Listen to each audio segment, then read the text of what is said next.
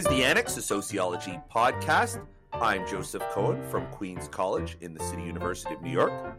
And I'm Ryan Sperry, also professor of sociology at Queens College from the City University of New York. Today we sit down with Hannah Wohl from the University of California, Santa Barbara. Hannah is the author of Bound by Creativity, How Contemporary Art is Created and Judged with the University of Chicago Press. We're going to talk about art worlds, the production of culture, and a whole lot more in the world of art. You're not going to want to miss this. Our interview was recorded on November 5th, 2021. We are here with Hannah Wohl from UC Santa Barbara. It's nice to meet you, Hannah. Welcome. Thank you so much for having me. And also in the co-hosting seat today, we got Ryan Sperry from here at Queens College. Great to see you again, Ryan. It's good to be here. Thanks. And today we have a very interesting topic. We're sitting down with Hannah Wohl, who's a sociologist of culture. Or maybe I won't pigeonhole you, Hannah. I'll let you introduce yourself for a second. But Hannah has written an excellent book on the creative process in the visual arts or sculpting. I'll let her describe it. But it was a terrific read and a very insightful book. And I'm really happy to have her on. So thank you very much for joining us, Hannah. It's really great to have you here.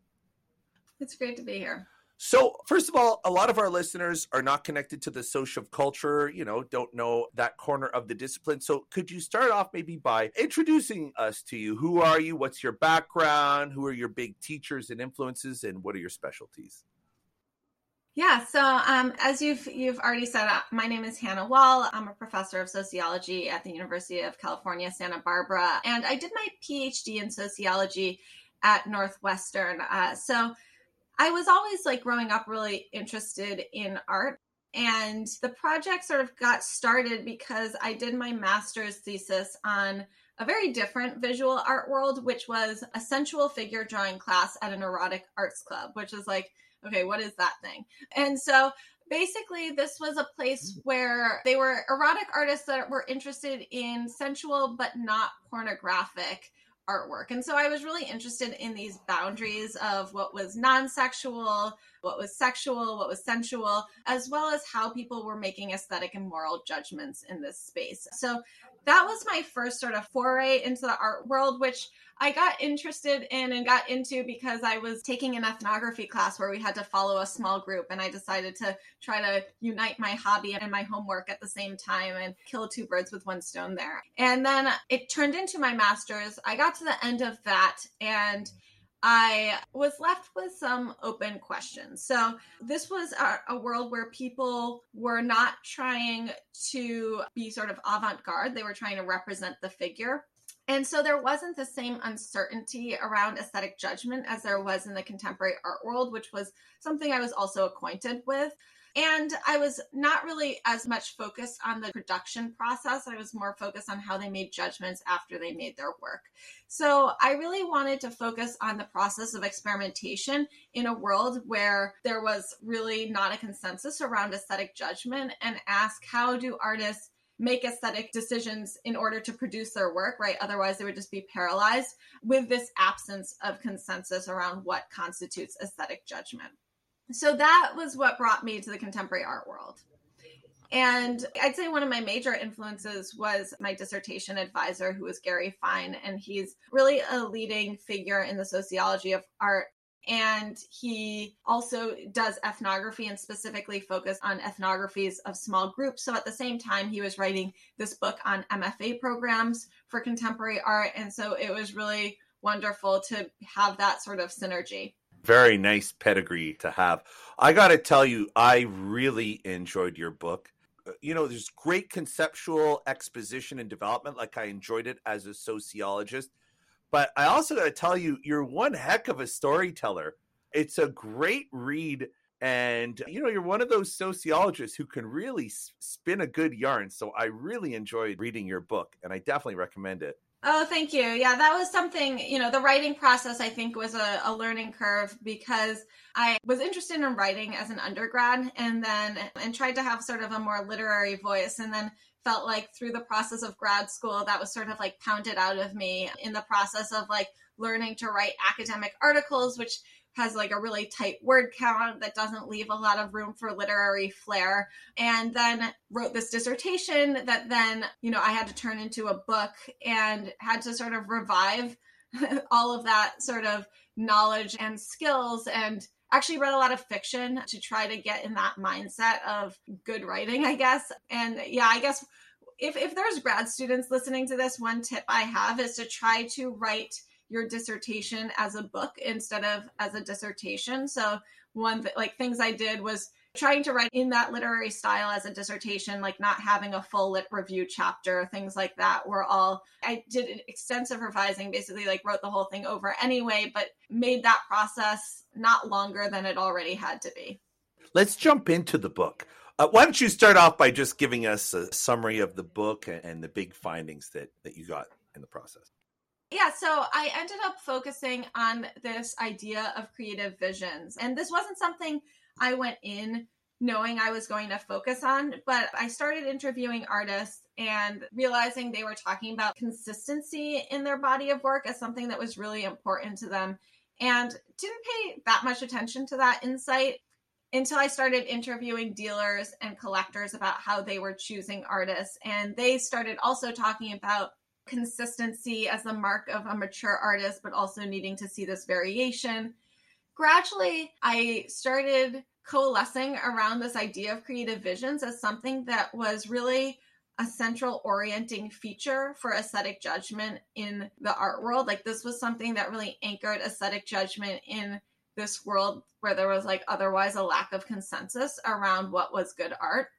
And so this idea of creative visions was the way I define it is that a creative vision is a bundle of elements that are core and enduring in a body of work. And I focus on both formal elements like media and technique, as well as conceptual elements like ideas or themes. And I talk about how different people have different perceptions of creative vision. So signature styles might be a term we usually use to discuss that, which is often used pejoratively. I talk about this in terms of creative visions, where each artist has a creative vision, but also, to my surprise, actually, dealers and collectors were also talking about their own visions. And I grappled for a long time about whether that was the same thing. And of course, they're not going through the same process of production, but they're still in their minds assembling a body of work, whether it's a gallery program or a collection, that they view as having these consistencies, these sort of loose consistencies that hold them together and that represent their own aesthetic commitment. So in that way, like, they have their own creative visions. And when they were selecting artists' work, they were trying to find creative visions of artists that were relevant to their creative visions as dealers or collectors. So I look at how these creative visions evolve through the process of experimentation, and how artists repeat certain elements that they find as potentially relevant to their creative vision, but also new and exciting. And they repeat them to understand how these elements are going to react to different variables, like varying the thickness of leather as one example.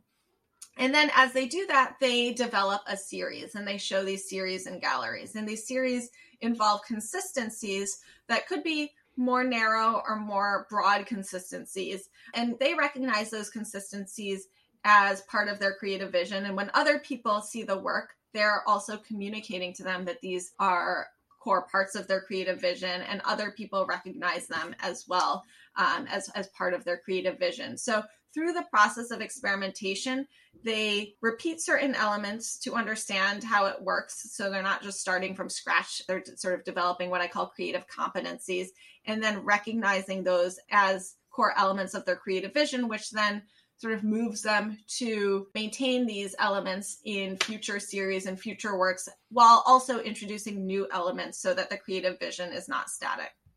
So I'll leave that on there. Yeah, it was interesting because when I was reading your account, first on the creative vision, from the outside, it looks a lot like brand management and just developing sort of a reputation for a style or a product that the marketplace comes to expect. In terms of creative vision, am I understanding it right? It's a combination of consistent features that appear across one's creative activity, but it's also the brand or the general recognition or reputation of a a creator for delivering that type of product. Is that? Yeah. So it's, I think, similar. Like, I think there's certain ways that we think of a brand that are different. In the art world, brand is a very, very dirty I'm word. sure, yeah. So to tell someone to say someone's branded their work is basically calling them a sellout. Similarly, signature style can also be like, oh, they have a signature. Some people use that as a positive. Other people say it as basically a brand. So I definitely would not use that term Right. with artists. And, I think I have sort of delved into the brand literature, and I think what brands don't capture so well is that need to maintain both. A little bit is discussed, but not so much this need to maintain consistency and variation. There's not as much desire for continued experimentation that is sort of within that literature. And I think another thing sort of missing from that literature is how the idea of this sort of self-concept is emergent through the process of experimentation versus something that's sort of demanded by the consumer, and they're just like meeting this demand that they've sort of decided on in advance. And so that was something that I really wanted to show, that artists didn't decide on a creative vision before and then execute it. Right. They really discovered it through the process of experimentation. However, it was interesting, this experimentation process. I mean, it looks a lot like A/B testing that you'd see on like a user interface development or something. And that's what I love. You took something where when you think of art, you think of somebody, some crazy person just thinking up a random idea from their crazy mind and bringing it to life. But you really offer a great production of culture perspective where we see people methodically refining products as they do any other product, managing the reputation as they do. So I'm sure like the parallels aren't precisely there, but boy, were there a lot of parallels and a really nice production of culture story in there. I think of it more as, you could say A/B testing, like that's definitely a corollary. As a social scientist, I guess I was thinking more of like, oh, this is from a science background, a simple experiment where you're maintaining some variables and varying others, and like you have your almost control. And that was really interesting to me because we don't think of artists as operating in that way. And in terms of the production of culture, right, perspective, what I wanted to bring together was to say, I think I wanted to bring materiality into the culture of production perspective and say, here are materials constrain and afford certain possibilities within the process of experimentation. And so, in the ways that materials react, the sort of variations that materials allow for, the unexpected things that happen with materials in the process all shape how artists come to think of their creative vision and how other people come to think of their creative vision. So I wanted to bring those two bodies of literature together. To come back to what you were saying before, how much of this creative process is related to conventions and styles? You talk about this creativity process, and it makes me wonder how much of the success of an artist can be linked to their position in history related to other artists, right? Are they bringing in subtle nods to other artists that makes them successful? And do agents and galleries look for this type of thing too? Yeah, that's a really great question. And I think the evolution of art history is really important here, because the answer to this question is actually part of the reason why creative visions were so sort of prominent and sort of salient in this world.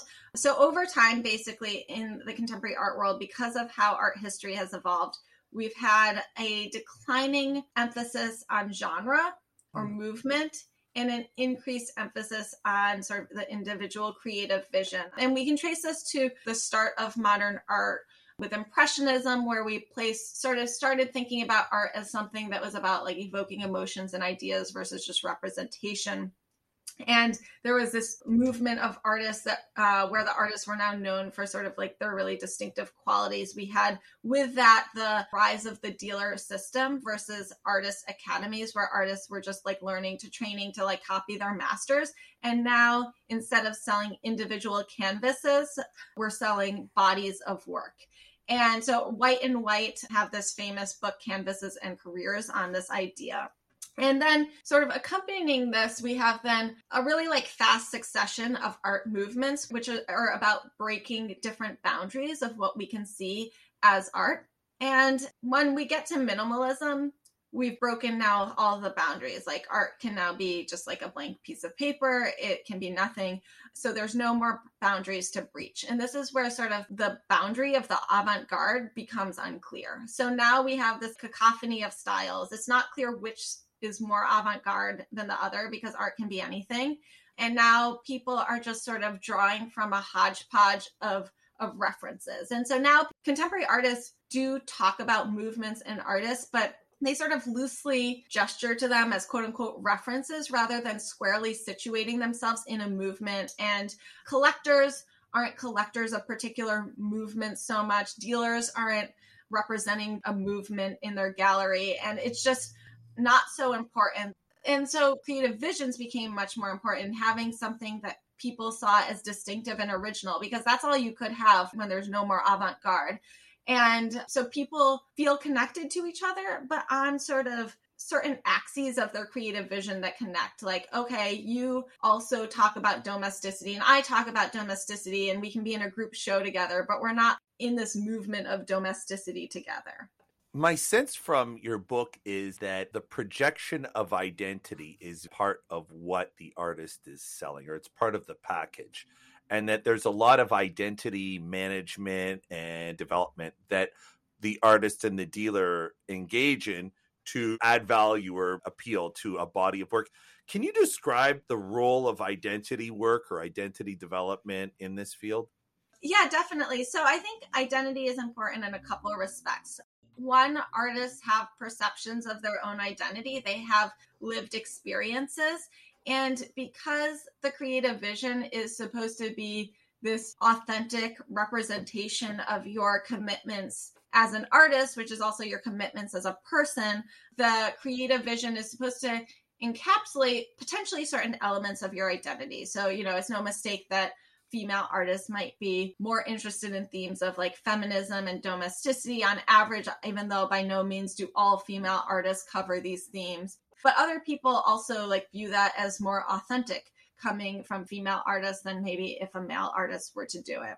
And so identity is important in the respect of like social categories, but it's also important in how people see the personality of the artist. So if the creative vision is associated with the artist's identity, which it is, then because of that, people want to know the artist because that's sort of part of what they're buying when they're buying the art. They're not interested. Sort of major insight is that people aren't interested in discrete artworks. They're not selling discrete artworks. They're not producing discrete artworks.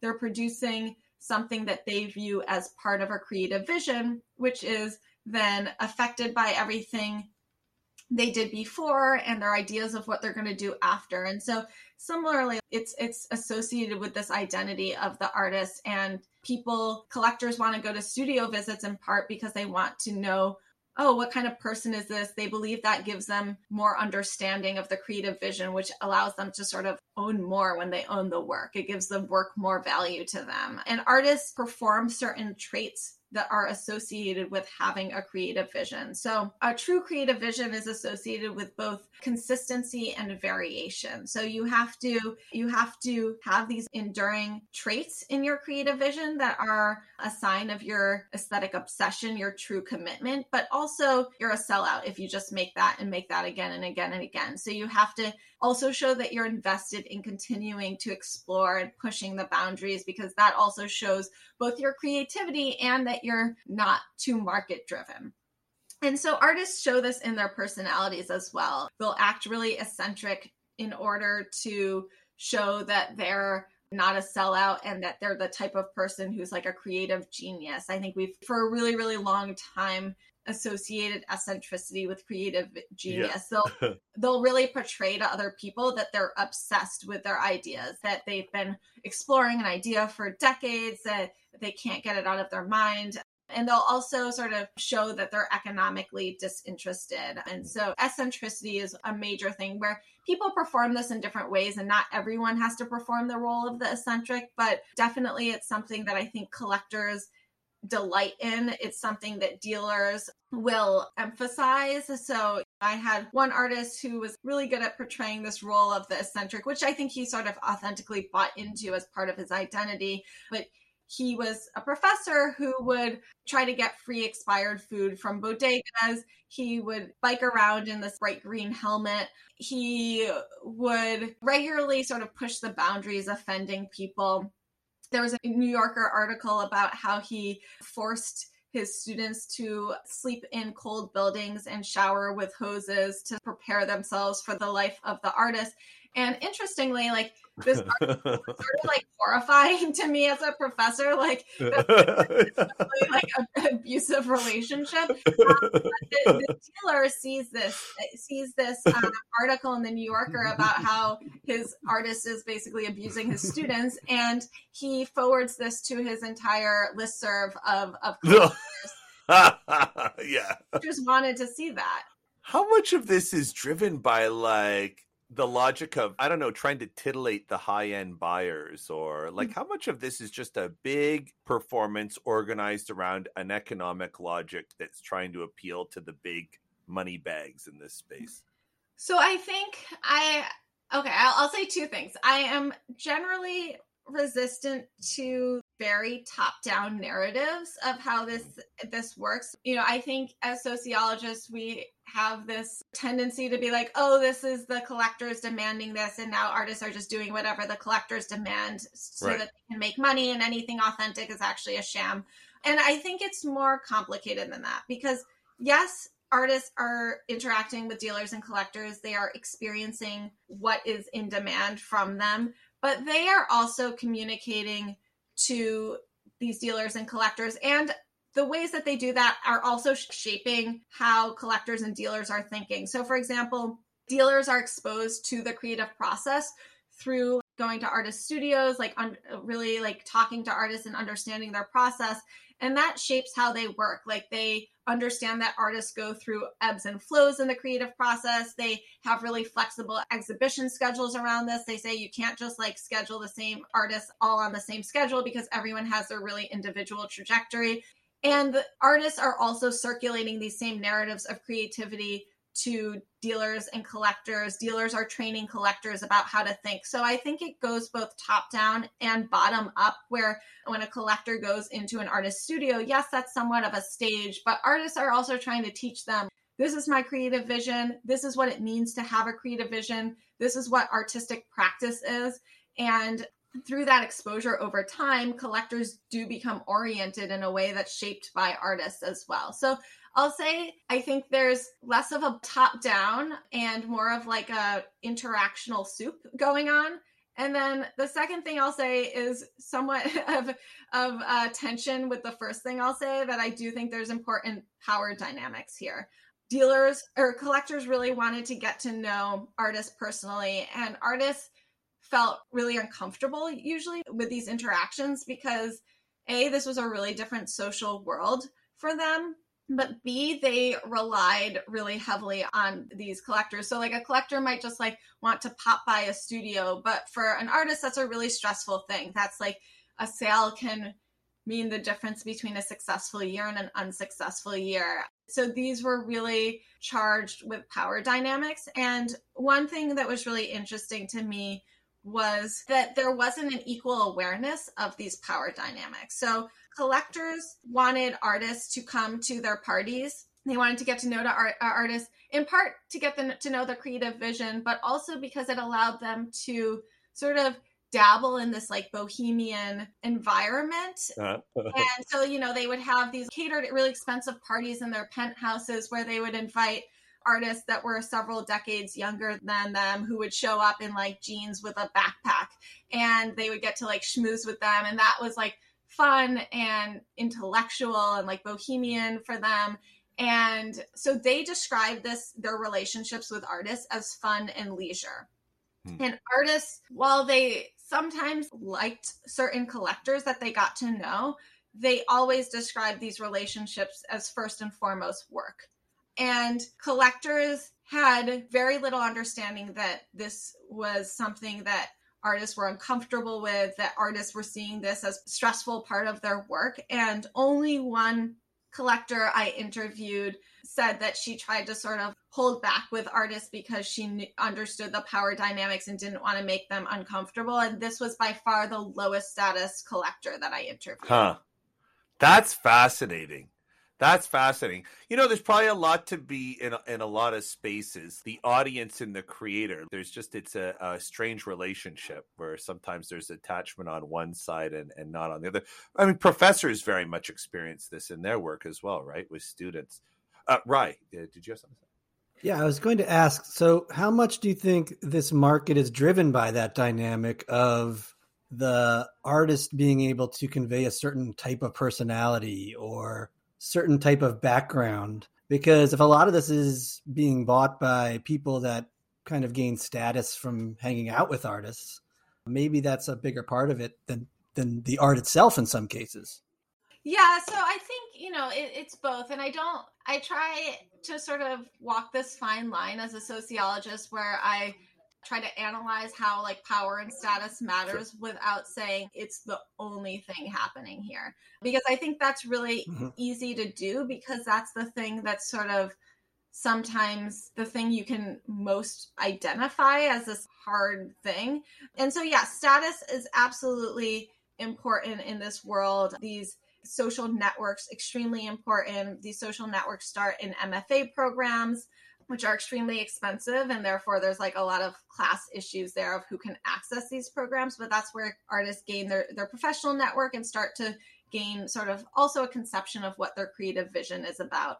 And then they continue on in the art world where artists do sort of when they're starting out, usually contingent labor for other artists and galleries. They expand their network this way. They start off with group shows and gradually move to solo shows. And they're going to exhibition openings. They're constantly trying to sort of network with artists and dealers. A lot of at least early on in their career, their network with other artists, especially higher status artists, is really important because dealers and curators are often asking artists for recommendations to other artists, seeing artists as more sort of the on the ground people that are in the know, that are in these networks of peers.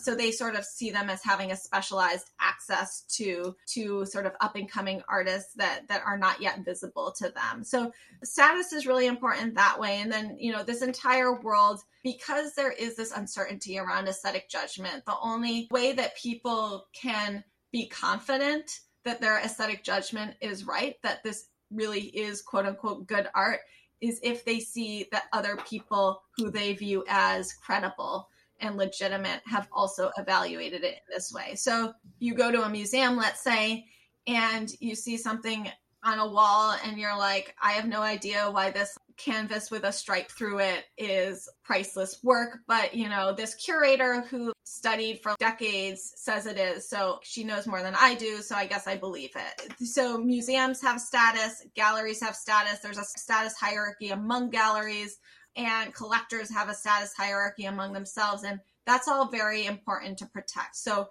artists need to align themselves with high status people in order to maintain their status. And if they get connected with a low status person, let's say a collector who's not reputable, then that can tarnish their whole body of work through just the association. Status is something that's really contaminating. So a lot of what dealers do is protect artists' statuses by trying to link them to only high status entities and try to keep them from being linked to low status entities. Right. I'm sitting here thinking that sounds like sociology more.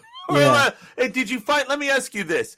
What were the parallels that you saw between the art world and the world that we run in terms of writing and the academy? Yeah, I mean, I think there's a lot of parallels. So I'd say parallels in both the process of experimentation as well as in the way we try to circulate and communicate our body of work. So just like artists have individual artworks that they link together in like series and in this larger body of work, we have individual articles, presentations, books that are linked together in what we think of as our creative vision. So it's not just when we produce something, we don't just see it as like a one-off. We see it as part of this larger body of work, and it has to be coherent with that larger body of work while also not being repetitive of something that we've done before. So we're trying to manage the same issue of how do we keep over like a 40-year career. It's really hard to string together articles and books where each one is distinctive, but also people would see that and be like, oh yeah, that's something Hannah would do. If I just started doing medical sociology, like that might raise some eyebrows, because people would be like, well, first of all, you don't have the requisite training, but also now I'm calling to question how I see your whole body of work, because I thought this was your creative vision and now this is something totally outside it. So what are you about as a scholar? I don't understand anymore. And so that's, I think, one thing that we also have to manage. I think times you see this is when people are on the job market and when they try to write that cover letter that sort of encompasses and ties together a whole CV into a coherent narrative. They give a job talk that says like, this is this project and this is how this project epitomizes who I am as a researcher more broadly, and this is who you're going to get in the future. So that's really important. I think the process of experimentation actually looks like pretty similar as well. Like I don't know how other people write so much, but I know low stakes experimentation is something that's really important in how I write. So I will like start off with a sticky note, or I'll scribble something on my iPhone if I just have a little idea. And if I think it's worth exploring more, I might put it into a Word doc memo and then might start pulling quotes. And gradually this builds up into a chapter and then more chapters in a book. But I can't just sit down and be like, I'm going to write a book. I can only start if I can reduce the resource cost in terms of my time and make it feel really low stakes. And this is exactly how artists work. So they say, to prep a canvas for 2 days and spend like hundreds of dollars on it. Canvases are really expensive. And then be like, I'm going to make something on this, that would just be totally paralyzing. So I have to build up a bunch of sketches first and just feel like I can scribble something ugly on this page and it's fine and it doesn't matter. And then I slowly build up by maybe making a more detailed sketch and then maybe prepping. So they work, I think, the same way we do in terms of writing. There's some real similarities there across creation process for academia and the art worlds. I guess one thing that we don't have that they have is agents. Maybe that's what we need in the academic world. Yeah, that's true. But we do have book editors. We do have journal editors. I think we have people that usher us through the process that way. Yeah, I guess academia is a little different from like writers outside of the academy in that way, where I think it mirrors the process of intermediaries more, because if you're outside the academy, just as a fiction or nonfiction writer, I think your book editor press that you have takes on that complete level of importance where your career really is in their hands in a way that is not true in academia, because we have this really rare situation where we're not actually getting our salary. We're getting our salary more indirectly from our creative labor. So we get a salary from an institution. And then, thank God, my salary is not coming from royalties. I think that were the case. You'd be eating expired food yourself. Yeah, I enjoyed that dynamic of the artist dealer partnership. It was sort of like an orgs aspect of your art world's analysis. Can you just very briefly describe how that partnership works between the artist and the dealer? What do they do? How do they work together?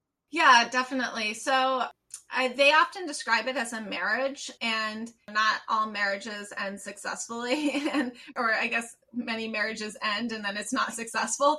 So they use that metaphor of a marriage a lot, and I think it's because the long-term nature of it and the intimacy of it. So these relationships are really non-contractual, which is something really interesting to me. You might you come to these sort of soft understandings with dealers. You don't have these hard contracts binding you for X number of years, but it's all sort of these handshake agreements, which are generally adhered to because, again, reputation is really important in the art world. So if you screwed over an artist, that's going to ruin everything for you. It's just not worth it. And so usually how it starts is the dealer will invite the artist to be in usually a group, 1 or 2 group shows. If that does well, they'll do 1 or 2 solo shows. And if that does well, then they'll offer representation. And then there's a really sort of delicate negotiation. I mean, dealers will say, like, we really believe in our artists. And buying into the creative vision is something that's really important for dealers to do in order to be seen as a good dealer by others. So their reputation is really based on, are they promoters and supporters of a creative vision? They also have to seem like they're just not in it just for the money, even though it's understood that they're more market-based than artists. But they have to, first and foremost, support artists' creative vision. So one really interesting moment of negotiation happens when dealers are deciding with artists what to exhibit. And that's where you can sometimes see clashes occur, because artists will sometimes be like, this is what I'm doing now. This is the next stage in my creative vision. Dealers have much more contact with collectors. So artists being invited to these parties and stuff, but dealers are the ones that are having these day-to-day market contact with collectors. And so dealers have a much better idea of what's going to sell. So they will know if an artist is making something that's not going to sell, either because it's just too far of a deviation from their creative vision, or they might view it as just an underdeveloped series or something that's hard to sell for other reasons. It's going to deteriorate quickly or something like that. And so they'll try to steer artists away from that, but they can't do it in too explicit of a way, because if they do, then they're intervening in the creative vision, and that's seen as inappropriate. So they can kind of say things like, you know, you can do whatever you want. I'm not going to tell you what to make. I'm just going to tell you what I think will sell. And so they do that sort of delicate negotiation, but sometimes artists really push. And then push comes to shove, they usually, at least for one time, maybe not repeatedly, but one time, they will sometimes put up an exhibition that they don't expect to sell. And they do this because of their wider reputation and their long-term relationship with that artist, that they think it's important to protect that idea of having a creative vision, being a supporter of a creative vision.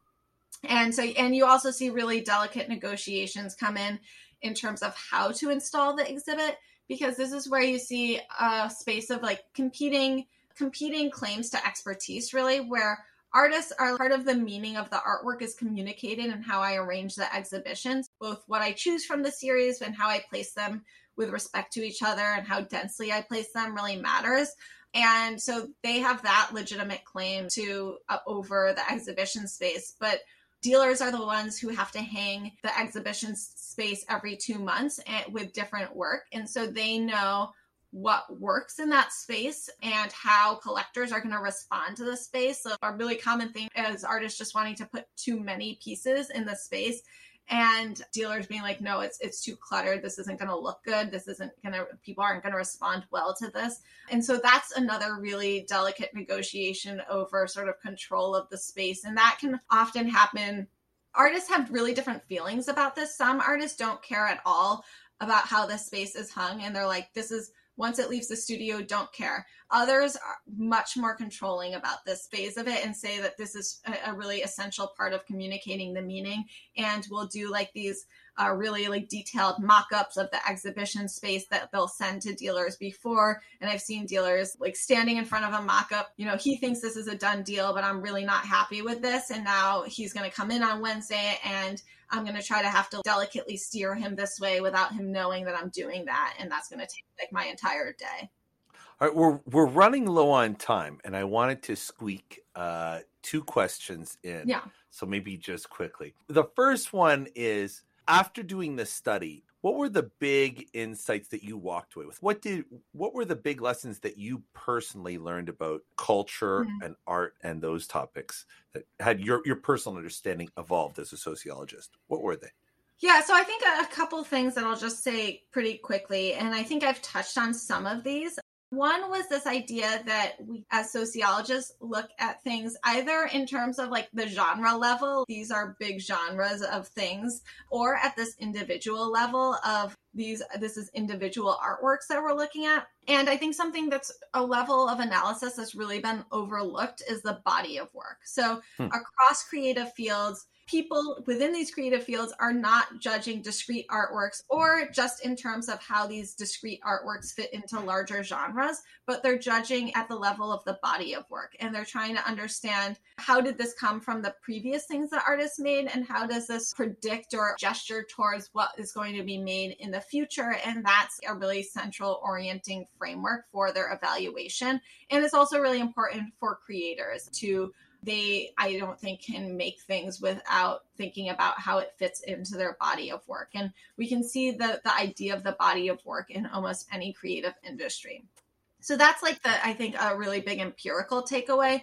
Another thing is, I think it really gave me a different framework for how I think judgment should be analyzed. And I think in culture more broadly, I would like to move towards a way of thinking about creativity in terms of aesthetic judgment. And so I think I would like to move us as a discipline towards more of looking at judgment in the process of production. I think we often look at judgment in terms of selection after the product has been made, but looking at how judgments unfold during the process, looking at not just discrete moments of judgment, but how judgments are in a sequence of judgment. So artists don't make just one judgment in the production of their work. They make many judgments that are each like sort of in a chained sequence. And then taking a relational approach and looking at how multiple people's judgments on the same objects are all simultaneously shaping each other. Awesome. One more question. Now you're on the other side of a huge ethnography in the art world. I'm sure somewhere out there's another doctoral student who's looking to jump into similar waters. What do you wish you knew before this study that you figured out after? On a personal, pragmatic level, as a young researcher entering this field, jumping into this type of research space, are there any tips that you'd give the younger you or someone who's in similar shoes? I don't know if I have any words of wisdom around this. I just think it's a kind of difficult thing I realized I needed to negotiate. My first ethnography of an erotic arts club was this group meets at this time every week in this place. So it wasn't like I was capturing every single moment of that interaction, but I felt like I was at least in the right place in the right time. And then I moved to an ethnography of a massive market in a massive city in what was actually part of like a global field or a globalized field. And that was extremely overwhelming to me because I think I started feeling similarly to, I think, how many of the artists in my study feel when they're trying to network in the art world, like they're never in the right place in the right time, or even if you felt like you got something good, there was 50 other openings going on at the same time and you had to pick one of them, and did you pick the right one, and are you really capturing enough? And so that was something I sort of struggled with because especially with people situated in the art world, everyone thinks they're very special. And so they're like, well, you need to capture this and this and how, and also like the way art history is, people focus on individual artists and movements. So they're like, how can you capture a field? That's absurdity. So that was just really an overwhelming thing to me to try to negotiate. And I think I just had to be okay with what I captured at the end of the day. Okay, it's not, I would have captured different things if I had been in different places. I think I would have come to the same overarching, I would have had different anecdotes, I guess. I would have had different quotes. I think I would have come to the same overarching point. And maybe some of them would be snazzier than the ones I got, but you just have to be okay with what you saw. And more importantly, be okay with what you didn't see, I think. Hannah Wohl, author of Bound by Creativity, thank you very much for joining us today. Thank you so much for having me. I really enjoyed the conversation. You've been listening to The Annex, a sociology podcast. Thank you to Hannah Wohl from the University of California, Santa Barbara. Her book is Bound by Creativity, How Contemporary Art is Created and Judged with the University of Chicago Press. We're on the web, theannexpodcast.com, on Facebook, The Annex Sociology Podcast, and on Twitter @SocAnnex. The Annex is a production of the Queen's Podcast Lab. For more information, visit queenspodcastlab.org. The production head at the Queen's Podcast Lab is Anthony Borelli. Music is by Lena Orsa. On behalf of my co-host Ryan Sperry, I'm Joe Cohen. Thanks for listening.